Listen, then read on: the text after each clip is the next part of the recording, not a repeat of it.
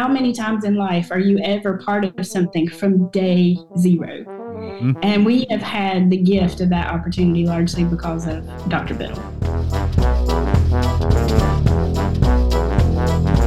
I'm Mitch. And I'm Missy. We're coworkers. He's the boss, and we're married.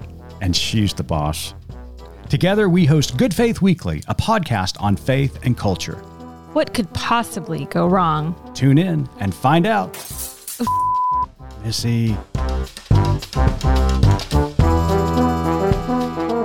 Welcome to Good Faith Weekly. On this episode, Missy and I are going to catch up, and then later on in the pod, we sit down with Dr.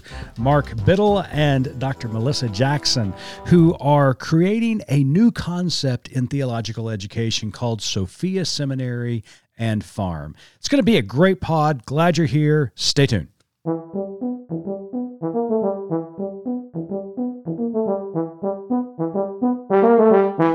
Hey, Missy, anything going on this week? Well, just a few things. I mean, we are getting closer to Christmas. yeah, I was going to say the biggest news in our house is that the Christmas puzzle is well underway in our house. Okay, so how many puzzles have you completed, and what is the percentage that you're on right now? I don't know. I have one puzzle out. It's very difficult, and nobody is helping me. So there's that. What is your puzzle? However, wait, I do have a grievance to talk about. Oh, gather around, kids. Is the airing of the grievance? Okay, so my Christmas puzzles are very important to me, right? I do know that. This is, you are allowed to help. Mm-hmm. You are not allowed to finish it. And as our children learned, you're not allowed to hide pieces from me. Correct. Okay.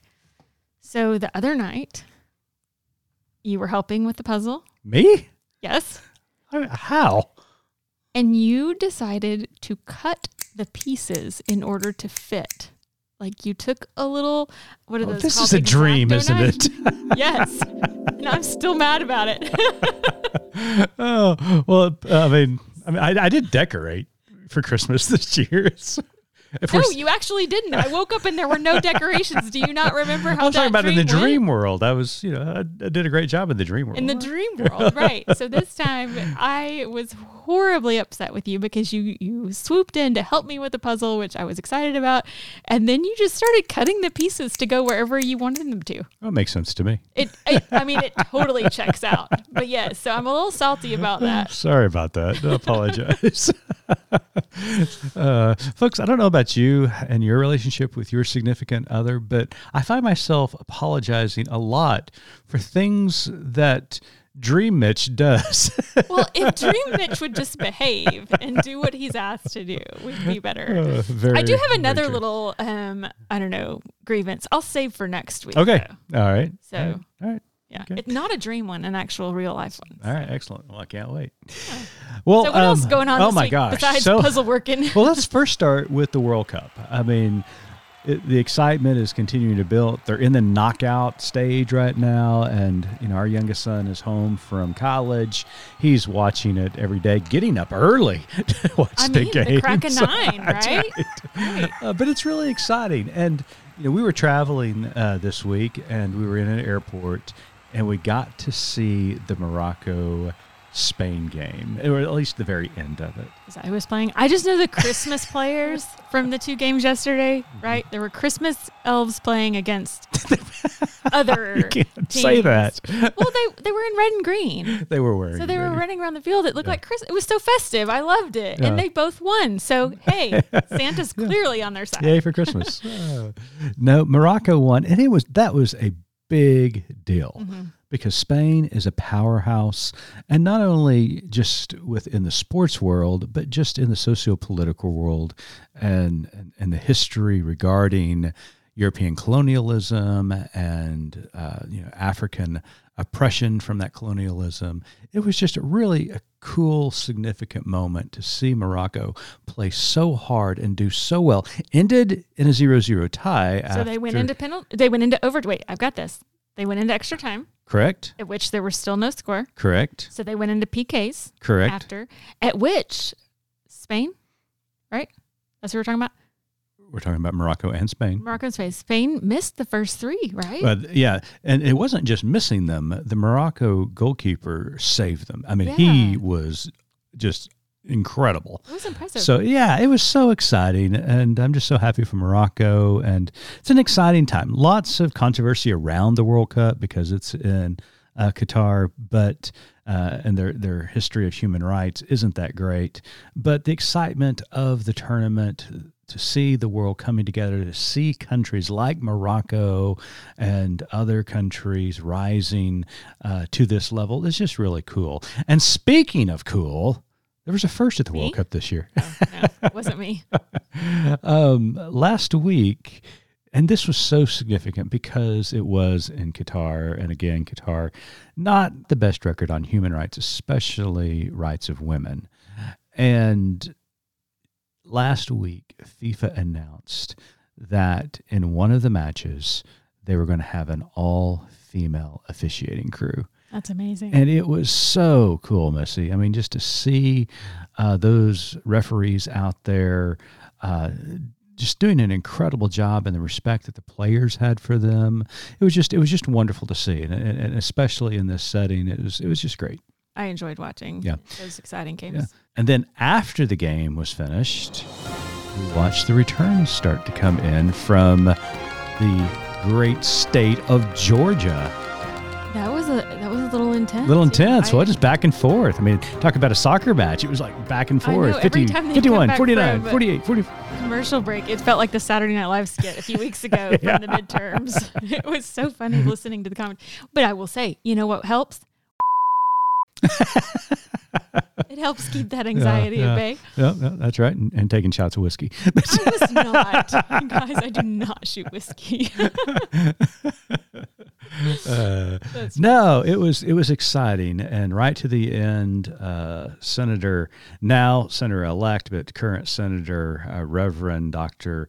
Raphael Warnock is now the newly elected senator for his first full-time full term service. Full time term in the Senate. And it was really exciting to see. I mean, the state of Georgia is really an interesting place. I mean, because you think about, they've got 2 Democratic senators now in a very red state traditionally, which, people are saying, is Georgia, is it turning blue? And, you look at that evidence and you say, yes. But then, you look back to last month, and probably the rock star of the Democratic Party, Stacey Abrams, gets beat handily by Republican Governor Kemp. And so what's interesting about watching these elections unfold, especially in Georgia, is that if you think that our federal and local government is confused and just trying to figure out a way forward, I mean, the electorate is doing the same. I mean, just even in a state like Georgia, which is traditionally red, but also the state that produced Jimmy Carter. We don't want to forget that. It's just an interesting time, and I think the country is trying to figure it out. Maybe we're getting past this Trumpism. It's still there. I don't want to be naive to think it's gone or away. It's still there. There's still some lingering supporters of his as well. I don't think lingering. I think there's more than that. Yeah, sure. That's true. Definitely not lingering. But what do you think of Herschel Walker's concession speech? I listened to it, and I sat there and thought, where was this Herschel Walker? Who was that? Yeah.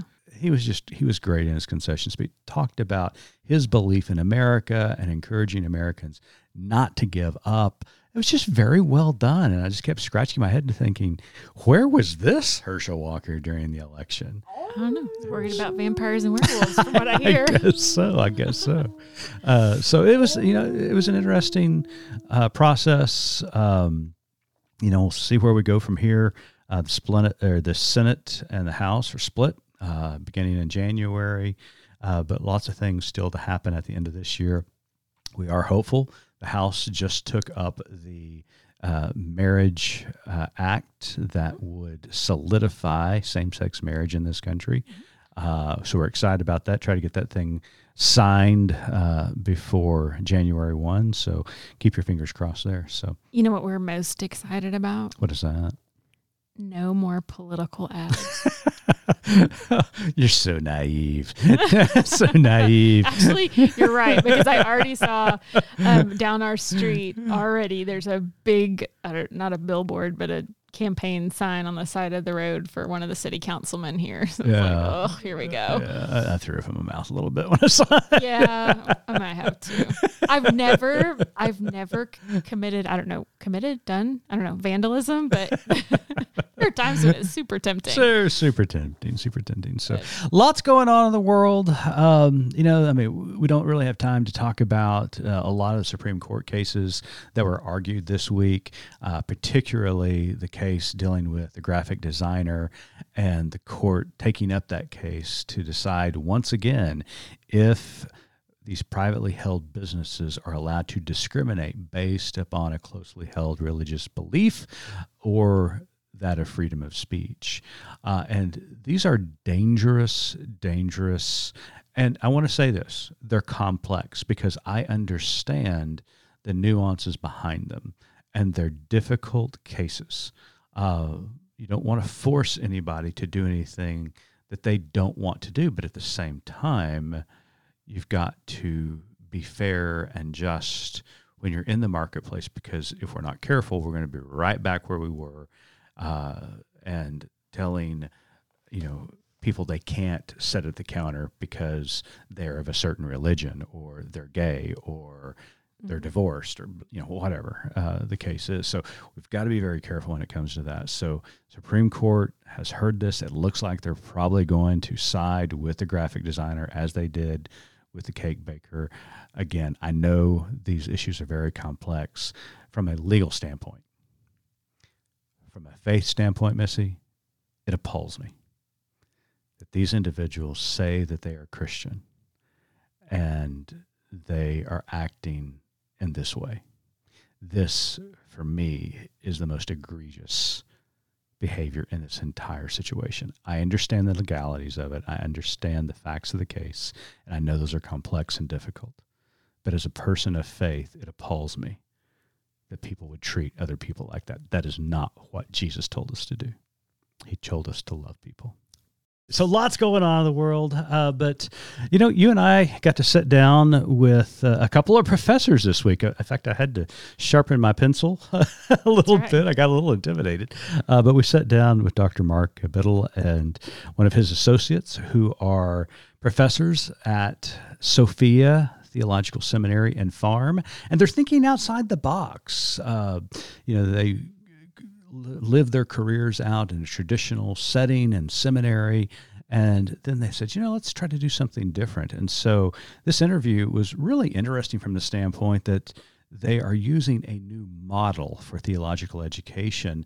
And it's more of a kind of a communal model as they farm together and live together as well as do theology together. So I think it's a pretty good interview. So stay tuned. We'll be right back. Hey listeners, check us out online at goodfaithmedia.org and follow us on social at gfmedia.org. We'd love for you to subscribe, rate, and review the podcast. I'm new here and could really use the feedback, but only if it's glowing. Thanks for listening.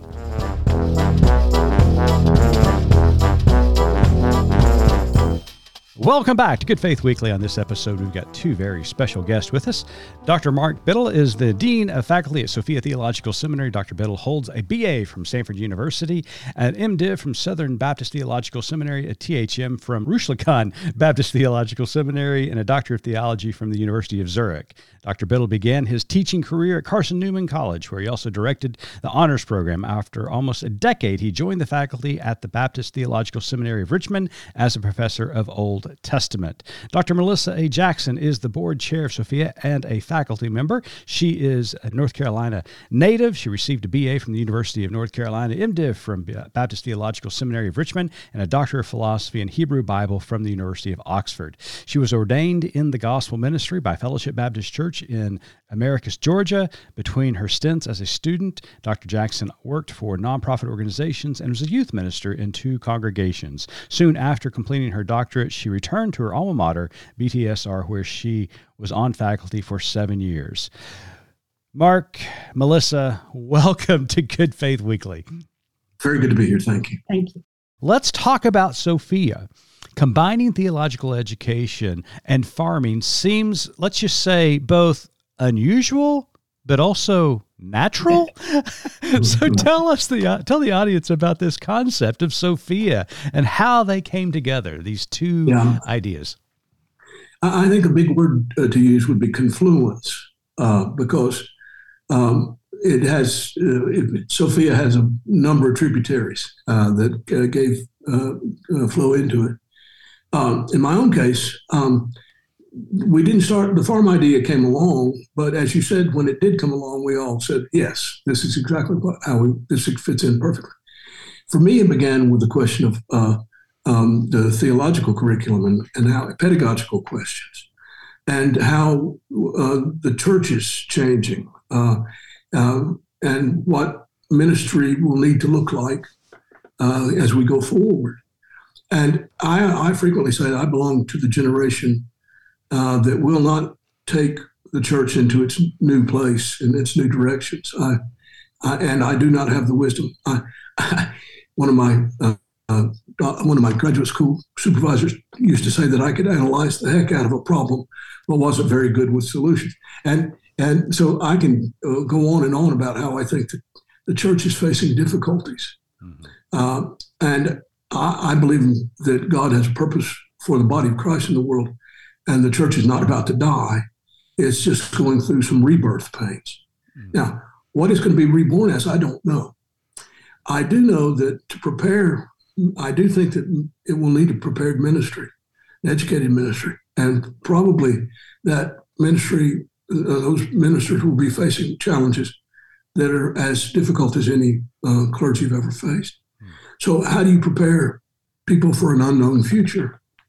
And I did my undergrad degree at Samford in an honors program that was interdisciplinary. And then I directed one at Carson Newman that was largely interdisciplinary. And I have often thought that the way we teach the traditional curriculum in seminary, which, as you know, is by discipline and siloed, as though the Old Testament wasn't the source for the new, and the new didn't come out of the old, and the new and the old together aren't the source for the theology of the church, and the theology of the church did influence the history of the church, and so on and so forth, until you get down to today, where the need to understand that long trajectory is very important in answering the questions that we face today. Right. So for years, not just toward the end of BTSR, but for a decade or more before that, if I was driving down the country road going to preach in some church on some Sunday, I would be thinking about, boy, if I had my way, we'd redo this thing. Sure. We'd redesign the whole shooting match. And we want to talk a little bit about the importance of kind of the communal concept here in a second. But Melissa, this idea of combining theological education with farming is just not, I mean, a lot of it is to bring students and professors together, but it's also another funding model, because as we know, our institutions are suffering financially. A lot of times our theological education is funded through denominational entities, through not only tuition and grants and foundations, but congregational. All of that is starting to dwindle. So this model of combining theological education with farming has some very practical elements to it. So can you speak to that kind of financial arm around it? Sure. And so I'm not sure why Dr. Biddle says that he's not good at solutions, because sort of the most practical first step that we took as a small group starting this was that he had a double-sided piece of paper. Uh-huh. One side had a list, challenges facing theological education. And on the other side was a proposal for a model that meets these challenges. And so the top 2 or 3 items on that list of challenges revolved around sustainability, specifically financial sustainability. Mm-hmm.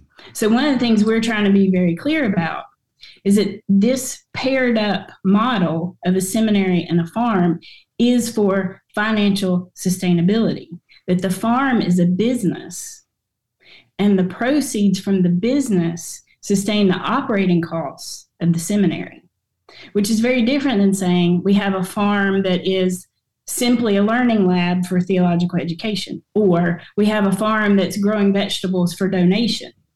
Tithing is part of the operations of the farm, but the farm is the financial piece to support the seminary.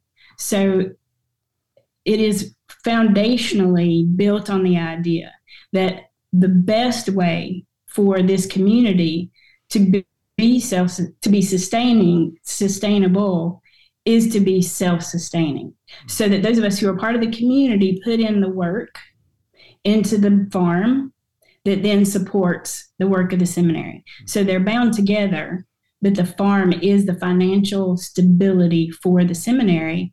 And so it's not a foundation. It's not susceptible to the same kinds of ebbs and flows that, the stock market or whatever, right. Denominational support, like any pieces of that come into the seminary. Our imagination is that we can use those things to expand the work of the seminary. We don't have to use those funds to keep the lights on. Mm-hmm.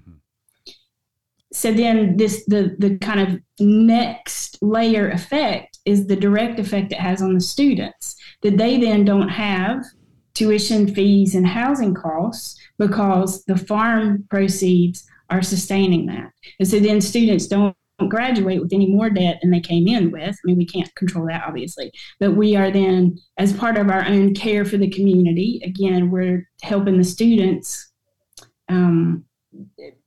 leave financially in better financial shape than they might have been in a more traditional environment. I love that model. I mean, it makes so much sense in today's age. Now, Mark, this may be the most important question of the entire interview. So, oh dear, what is the crop that you will be growing at the farm? Because if you say wheat for hops to make beer or grapes to make wine, I will fill out an application today. Well, stay tuned. I mean, the answer is, once, it's hard to describe how I used the word confluence before. Once we started thinking along these lines, everything just sort of, it was like popcorn popping. Yeah, this will fit and that'll fit. And we are what used to be called in my part of the world, where I grew up in Alabama, a truck farm. We're growing vegetables. Yeah. Just good, hearty, healthy vegetables. Because we don't want to be what's called a monoculture. We don't do monoculture agriculture because right. that's the cash crop kind of thing. We're trying to be the whole notion of creation and creation care and creation theology and wisdom theology, very important to everything we do. Sustainability and all of it, not just sustainable, but healthy, not just healthy, but even pretty if possible. We've grown some beautiful vegetables this year. I've just been very pleased on occasion. So we want to model what is wholesomeness and healthiness in the food we grow and how we grow it. We won't be certified organic. That's expensive. Sure. But we're using strictly organic principles. Good. Excellent. We want to be good stewards. That's another big word for us, stewardship. Yeah. We want to be good stewards of God's creation. And good stewards of the nutritious food we grow for people and so on and so forth. So in addition to farming, obviously the students will be living communally. So Melissa, can you speak to why the concept of communal living is so important to theological development? Sure. I mean, one of the things we keep saying over and over, and I want to stress that here, is we don't imagine ourselves as in competition with other institutions that are educating people for ministry, because this is something different and it's not going to be for everybody, and that's okay. And so for us, what we understand is that in order to be farmers, we have to be in proximity, and that we can't do this kind of seminary remotely. So that left us with this idea that we would have our students in residence and that we would be in community, and how would we then build community? And I think in a lot of ways, we don't know how that's going to unfold for us, and we're okay with that. We are ready to live into this and have been since day one, really. And so that's important to us, to be able to be responsive to the needs of those in the community. But what we anticipate are things like, for example, when in more traditional seminary settings, students have an advisor who helps guide them through particular pieces of their seminary journey. But we're imagining that there's probably no better advisor-student relationship than the one that's going to develop sweating under the sun picking tomatoes together. Yeah. Right? So we expect that to be community building in our midst just by virtue of being in proximity to one another and working together. That always builds community. And we're also trying to create rhythms in the week that would also help build community. So regular gatherings for worship and meals in addition to just the daily work on the farm.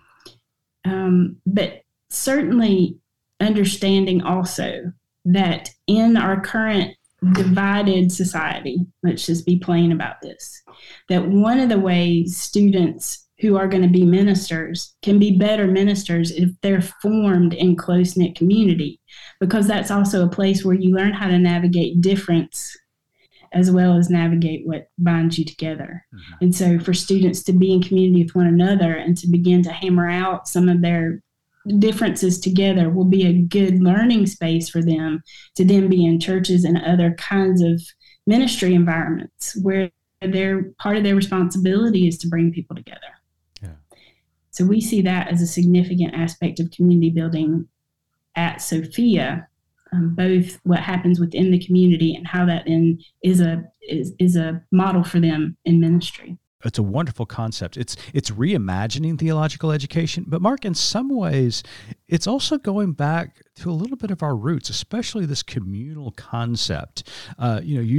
You did some doctoral work in Zurich. We were there at the Baptist World Alliance not long ago, and we went over to Zwingli's church and toured it. And they talked about how many students he had living there at the church, and he would teach them Greek and he would teach them systematic theology right there together as they lived together. And the importance of that communal conversation was really just as important as what they were learning in the classroom, but that theological conversation helped bring about their theological formation as ministers. Absolutely. Yeah, I've experienced this myself in a couple of ways. You mentioned RuSLCon, where I did a THM. When I was there, I remember my very first semester, there were 49 students, I think it was, representing 43 different nationalities. So we had Japanese Baptists and Spanish Baptists and German Baptists, Israeli Baptists. You run the gamut. Almost the whole world was there. And one of the things I soon discovered was that I went, and as a Southern Baptist still, I discovered within just a matter of weeks how much of my religious identity was Southern and how much of it was Baptist. Because if you said anything past the church consists of baptized believers, you wouldn't have agreement with everybody in that student body. Mm-hmm. And that was the thing. I mean, the Polish Baptists wouldn't play old maids for fear that somebody would think they were gambling. and we would have to have this big community get together just about every year in October, November, and sort out the tensions that had arisen. Sure. Because a new crop of students had come in and did not know the RuSLCon way. Mm-hmm. I think that learning in community is just absolutely fundamental. America is not as culturally diverse as RuSLCon was, but it's pretty culturally diverse and getting more so. Mm-hmm. And I think for our students to sit down across from people who don't do it the same way they did growing up, mm-hmm. and for whom Baptistism or for whom Christianity means something slightly different, I think that's, how else do you learn? Absolutely. And that is another important facet of Sophia, is because when you go to the webpage, which is SophiaSem, right? SEM.org. When you go to the website, one of the core values is that while you are Baptist in your tradition, you talk about being Baptist with a little b. And so, Melissa, talk a little bit about that. What does that mean? Because I know, we look at the church and we look at kind of ecumenicism as it's growing. And these traditions, while they're important to us, are becoming less important to the emerging generations. So that articulation, that core value captured, I think it's probably true of everybody, that a single sentence behind that is a really long conversation to get to those 7 or 8 words. So that's true of that particular core value and the way it's articulated. Because when we first started to talk about who we want to be, we first had to ask the question, who are we? Mm-hmm. And we looked around the table and we said, well, without regard to what we aspire to be, when we look around this table, we are all folks who came from some kind of Baptist background. So that's who we are. And we can own that in some way and also know that as part of that identity, we aspire to, we will work hard to move beyond those boundaries, to be ecumenical and interfaith. Mm-hmm. And so far, the main place where we've been able to do that is in building our trustee board. But the notion, this Little B Baptists, we borrowed from James McClendon, who was, if it's not too much of an oxymoron for all of us, was a Baptist theologian. And he wrote in his lifetime 3 volumes that comprised his particular version of Baptist theology.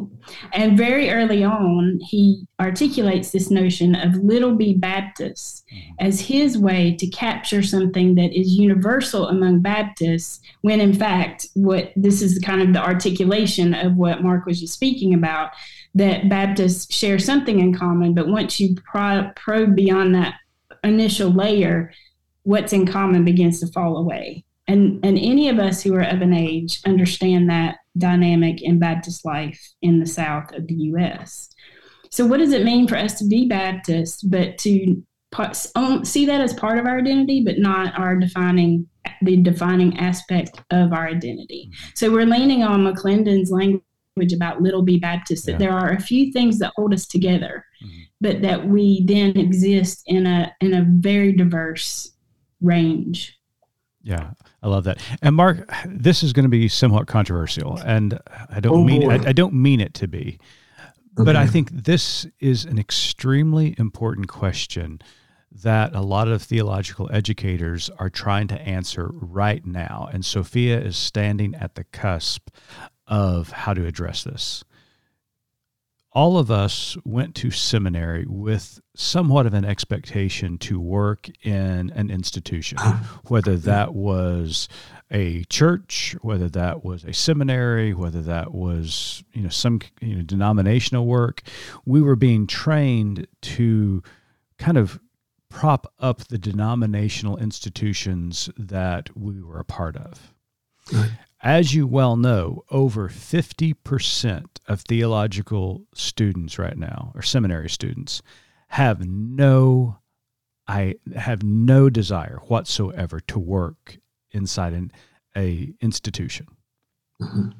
How is Sophia going to address that? Is the curriculum that you're developing going to be more practical in nature? Not that theological education was ever impractical, but to address this idea that many of your students will have no desire whatsoever to work inside a local church or denominational entity, but would rather live out in the world being communal priests or communal pastors or ministers or public theologians.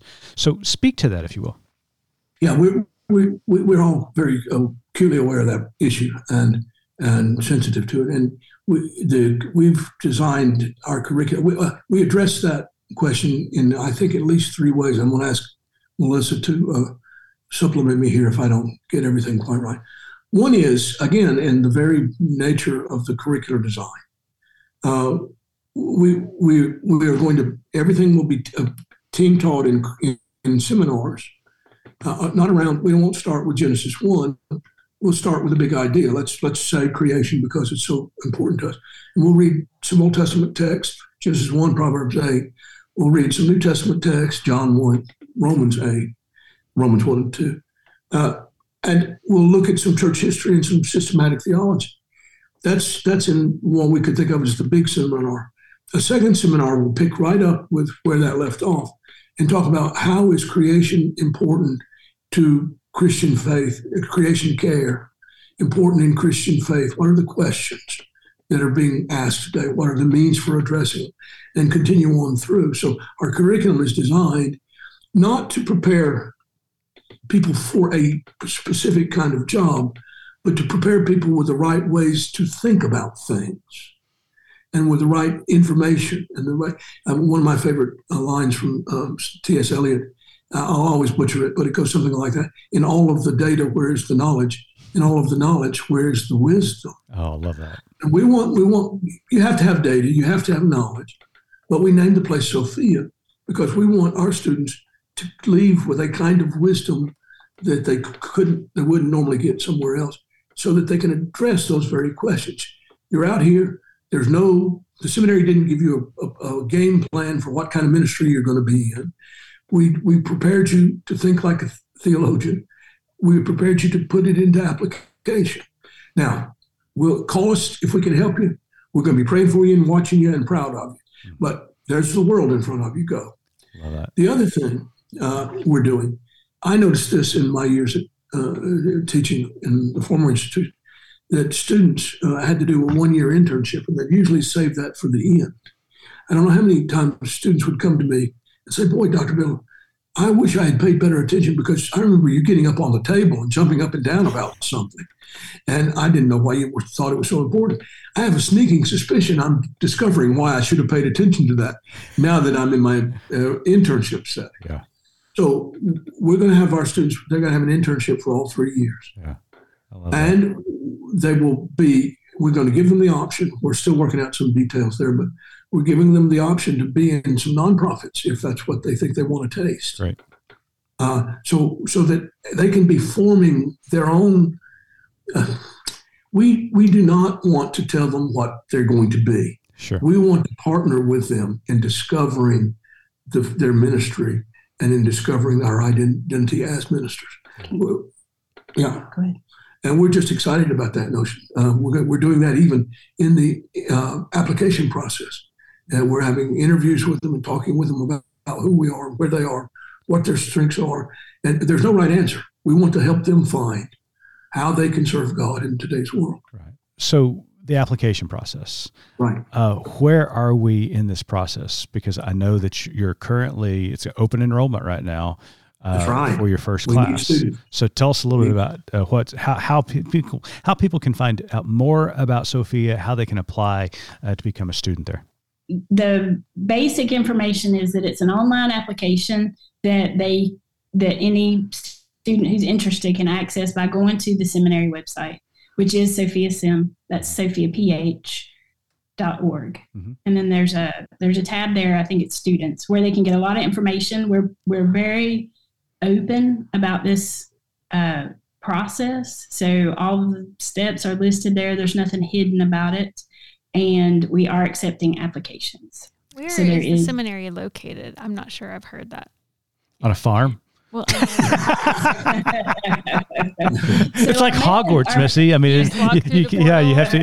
It takes a train there. It's really magical. You're assuming I've read Harry Potter. No, I know you haven't. So, if you look on the website, our mailing address is the postal box in Richmond. The farm itself is located in Dinwiddie, Virginia, which is about 20 miles south of Petersburg, Virginia. Southwest. A little bit, southwest of Petersburg, which is south of Richmond. So the metropolis, right? We are. It is a small place, beautiful and small. So that's where we are. This is a whole another kind of avenue of conversation, but we are, we've been in a 2-year phased purchase of the property. Mm-hmm. That's a beautiful story that is its own kind of narrative, but that is coming to an end. We should be closing on the purchase of the property in 2023 early. So we're already, I always say it's the now and future home of Sophia, because we've been farming there now for over 2 years. We started that during the pandemic because we could do it safely. And then through the process of discernment with the current owner, who's also our farm steward, is for that to be Sophia's home, as it already is, but in a more significant way. A legal way. And legal, yes. So what I was just going to add to the conversation about application, curriculum, and how we understand this process of discerning a future beyond seminary is this idea of collaboration. that we understand as faculty and leadership of Sophia that we have an enormous responsibility to create structure around students through which they can learn, but that's a collaboration with students as well. So having them in internships for the entire time, but also building a lot of space into the curriculum for them to do their own research. Mm-hmm. So it's a more European model where students will do a lot of independent research in advance of the seminars, so that the seminars then become an opportunity for us to expand on what we've all learned in that process.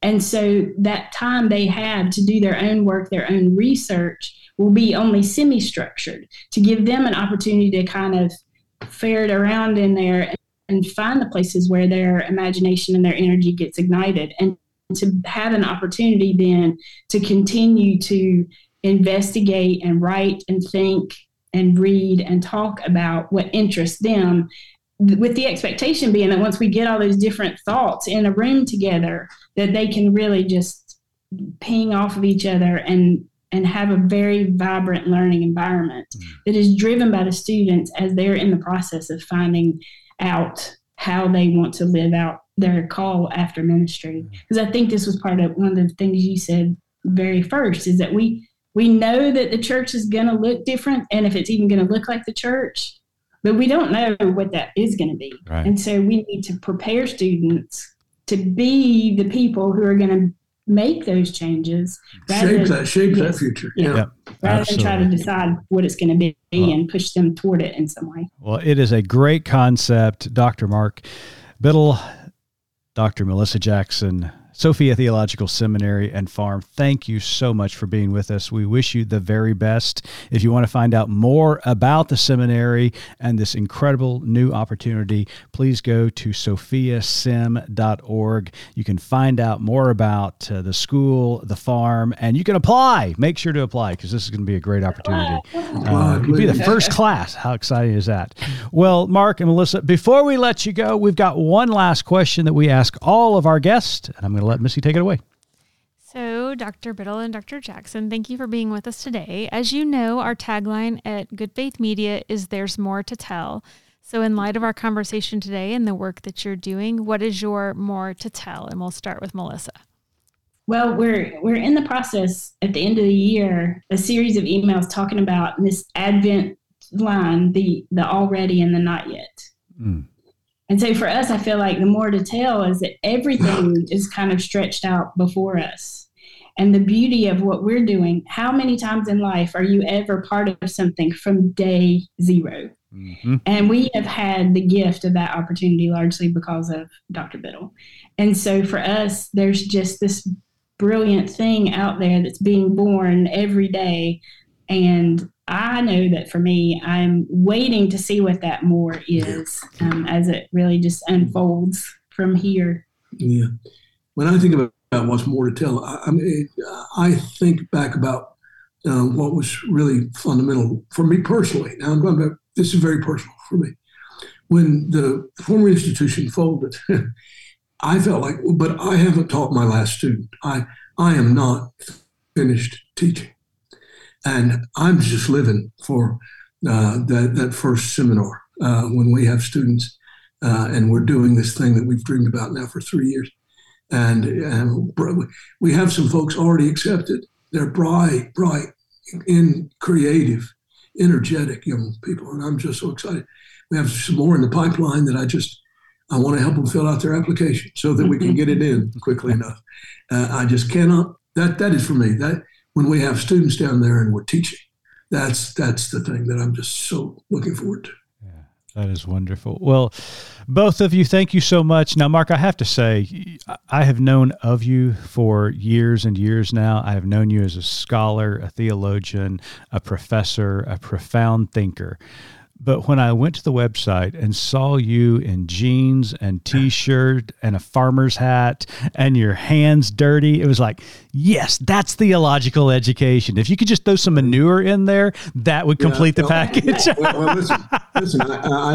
People have said to me things along those lines, and aren't you a professor? And I remind them that I became a professor when I was 29. That's just about 30 when I got my degree. But those first 30 years of my life, I grew up in rural North Alabama, hauling hay and cleaning out barns. I mean, I am a farmer. I became a professor. So there you go. I love that. I'm pretty sure there's a preacher Oh, there's got to be. manure joke in there somewhere. Absolutely. Well, both of you, thank you again. For those who are interested, go to sophiasim.org, read more about the Seminary and Farm, and if you're interested, sign up, begin the application process. You got a little break here during the holiday season, so get that application in. Thank you both. Yes, Thank you very much. Thank you.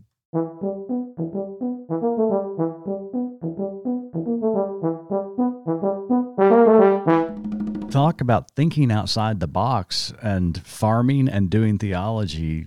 Wow. Okay, I'm out on both counts. Let's just be honest. Yeah, me too. I mean, I'm not a farmer. I think it's such an interesting model and something we've talked to many people in our world lately about sustainability and about trying to find ways to bring in entrepreneurialism business ideas. Any opportunity to figure out a way to provide education to students without them having to go into debt these days is A-okay with me. And what an experience. Absolutely. I mean, you think about, and Sophia is not the only school out there trying to do theological education and education at large differently. And some of these concepts are just so new and innovative, but they're not, it's not just an educational moment in one's life as they learn about facts and formulas and philosophy. They're turning this time into an experience, a true experience that's helping shaping not only minds, but life in general.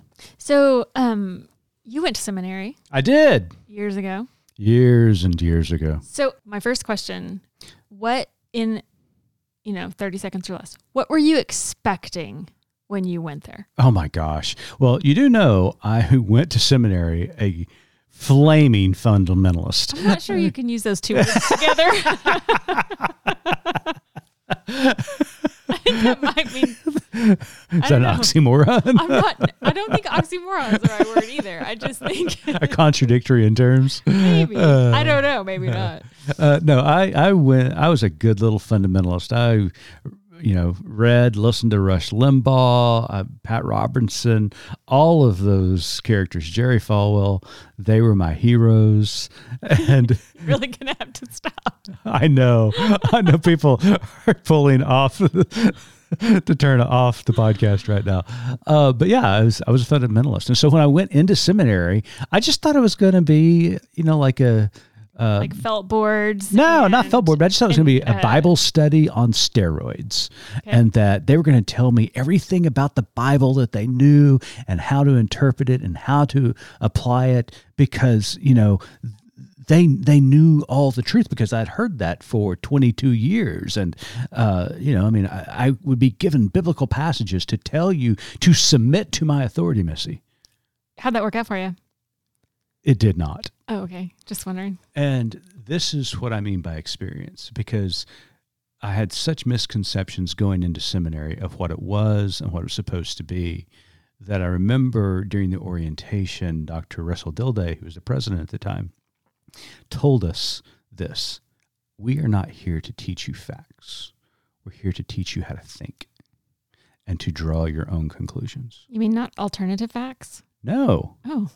What was interesting is it wasn't about just specific facts or specific text or memorization of scripture.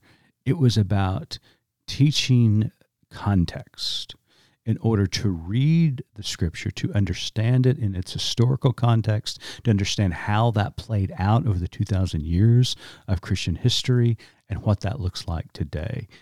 Their job, as they told us, was not to indoctrinate us, but to educate us in order for us to think for ourselves and draw our own conclusion.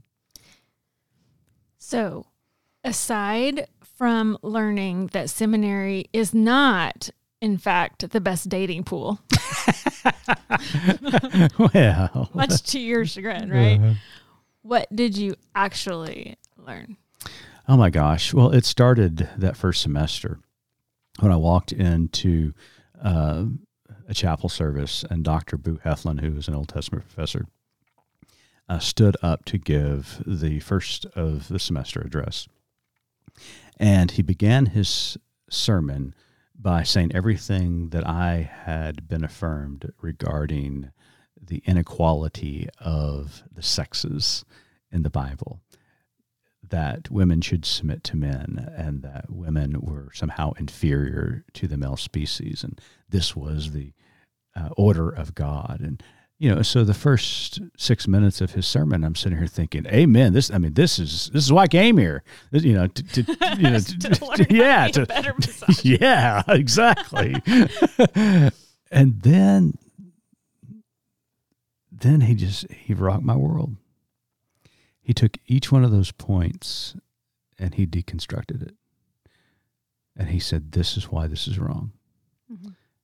And by golly, he used the Bible to do it. And he started talking about texts that none of my preachers had ever talked about. He started looking at these texts in historical contexts that I had never been taught about. Mm-hmm. And at the end of that sermon, which was about 20 minutes, I sat there in Truett Auditorium just flabbergasted and hurt because I felt like I had been lied to all of my life. And I knew at that moment my world was going to be different because I did not trust anything that I had learned.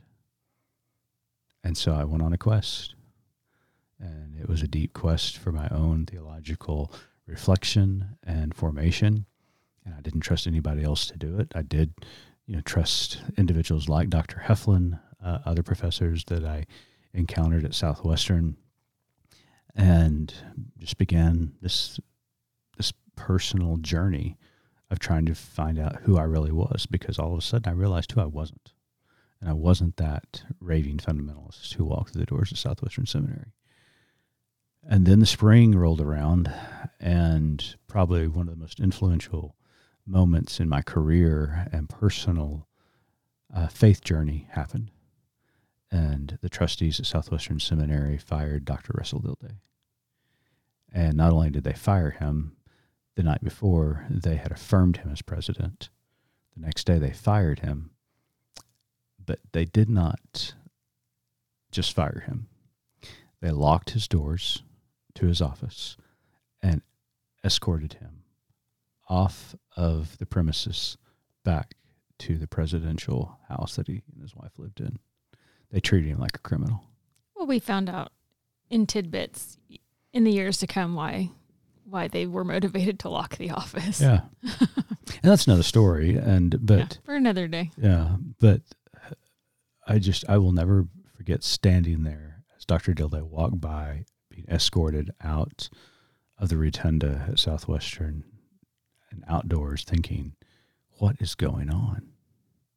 And then these fundamentalist pastors coming to the podium just hours later, thinking they were going to be treated like heroes for getting rid of this bastion of liberalism, which, if anybody who knows Dr. Russell Dilday, he is not a liberal.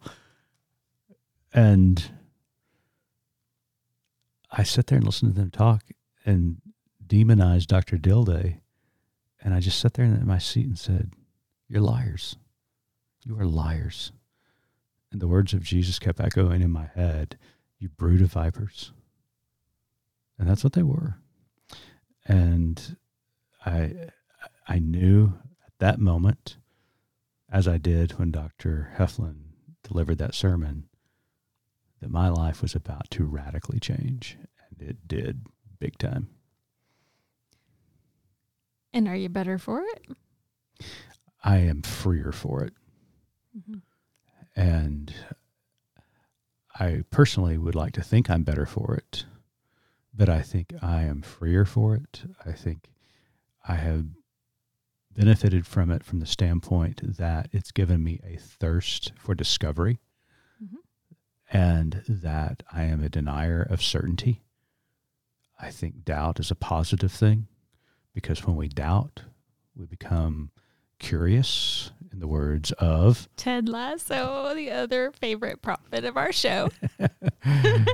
We should have pictures hung up of all of our favorite prophets. We have Moira Rose and we have Ted Lasso. Who else can we add to that? Oh my gosh, we'll have to think. Give us some suggestions. Yeah. So it sent me down this road of curiosity and to question. And I believe in a God that doesn't mind me questioning him or her and getting angry, asking hard questions, at times doubting divine providence. And to be quite honest with you also, sometimes I just don't believe. And I get through it. Mm-hmm. And I'm free enough to say that's a healthy thing. Right. And God loves me no matter when I believe in her or when I do not believe in him. And that is a healthy place, I think. I agree. So, seminary experience, university experience, experiences at large, look for those moments in your life that can be transformative, because they're out there. I'm just glad we got rid of those pleated corduroy pants from seminary days. Oh my gosh. I had some green. I mean, man, they look sharp. Word. One for every day of the week, you guys. I mean, I had my corduroy pleated pants and my my sweaters. The sweater vest. Sweater vest. Yeah. Oh, you guys! And my Superman curl. Yes, you did have a great Superman curl. That's what you fell in love with. I mean, I can bring that. I mean, I wouldn't go that far. Let's be honest. I fell in love with your mother's sheet cake. I wanted that recipe real bad. I proposed over the sheet cakes. You did. And it did not disappoint. It did not. The marriage, on the other hand, the verdict's still out on that one. But yeah. Well, it's been a historic week. Lots going on.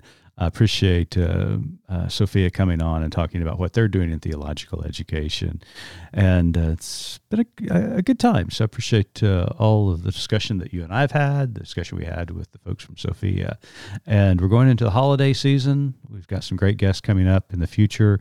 We're already starting to book guests in January, so you better get your reader spectacles back on.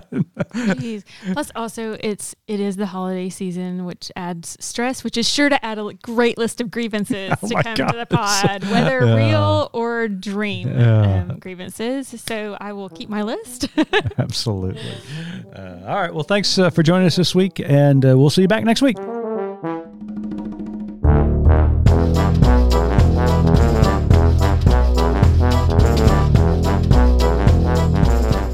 You've been listening to Good Faith Weekly, hosted by Mitch and Missy Randall. This weekly podcast from Good Faith Media discusses matters of faith and culture. Subscribe wherever you get your podcast and give us a like and a glowing review. We produce the podcast out of Norman, Oklahoma. Our music comes from Pond 5. And we're supported by listeners like you. Learn more about us at goodfaithmedia.org.